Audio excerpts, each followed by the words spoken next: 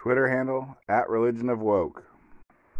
I'm going to go hunting using the world's greatest mousetrap that I bought a 6-pack of on Amazon. So there was a drug bust in Italy, I guess southern Italy, kind of like where the mafia comes from. And it's kind of funny, they were growing weed, so whatever. I guess the mafia, I wonder if they got like long hair and tie-dye shirts now. But included in this bust was found a bunch of dormice. And apparently dormice are, well, they're protected. I guess they're endangered or protected or something, and they're special. They're a special kind of mouse. I'm not sure why. I need to look up. I haven't looked up the picture yet, but they're a special kind of mouse. And a couple thousand years ago, like if you were a real hot stuff, big dog Roman, well, you'd have your feasts, and at your feast, you'd have dormice stuffed with some other kind of meat.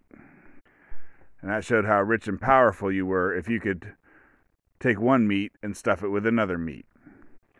And so the cops, they busted this drug ring, and I guess there's a bunch of living dormice, and there was a bunch of, I don't know what you do with like the little tiny bones and whatnot, but anyways, they had a bunch of processed 200 frozen dormice just ready to be eaten.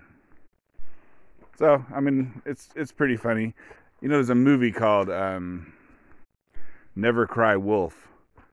It's a Disney movie from the 80s that I watched when I was a kid, where a guy goes to, I don't know, Alaska or North Pole or something, and he lives there for a long time to study the wolves, and he decides he tries to do, like, whatever the wolves are doing, he tries to do that himself so he can really get in their heads and really know all about them. And he's like, what are these wolves eating? And he couldn't figure it out. Like, he looks around, there's nothing. There's whatever, rocks covered in lichen and maybe some snow and just nothing. There's just nothing around. But then it turns out there was mice around, and that's what the wolves eat. So, like, he was eating mice. That's the best part of the movie. There's a montage of him eating mice. He's boiling the mice. He's pan frying the mice. He's eating the mice possibly raw. He's just, whatever. He's eating the mice, and he's really getting in the heads of the wolves. And I'll tell you what, that movie holds up. In fact, I should go watch that right now. That was a great movie. But it also makes me think of, like, so endangered animals. Like, what are some animals that are not endangered? Well, cows, chickens, and pigs. And it's because, we raise them to eat, or, maybe with cows, we raise them for their hides as well and other stuff. That's how you make gelatin, I think. You break down cow bones. Anyways, you can make a lot of stuff out of a cow, it turns out. And therefore, they're the opposite of endangered. There's too many of them. People are like, they're going to kill us with their, what is it? They don't fart, but they burp. Their burp is going to kill us with global warming or something. So, like if people started raising dormice, you had like, whatever. The dormouse capital could be, you probably put it in like Kansas or Nebraska, and you'd just be going, you'd be driving down the road, going past miles and miles of dormouse farms. And they'd have like illegal aliens and giant warehouses, processing the dormice and giving each other COVID. In any case, dormouses would no longer, I don't think we should call them mice, we should call them mouses. I think dormouses would no longer be endangered at that point.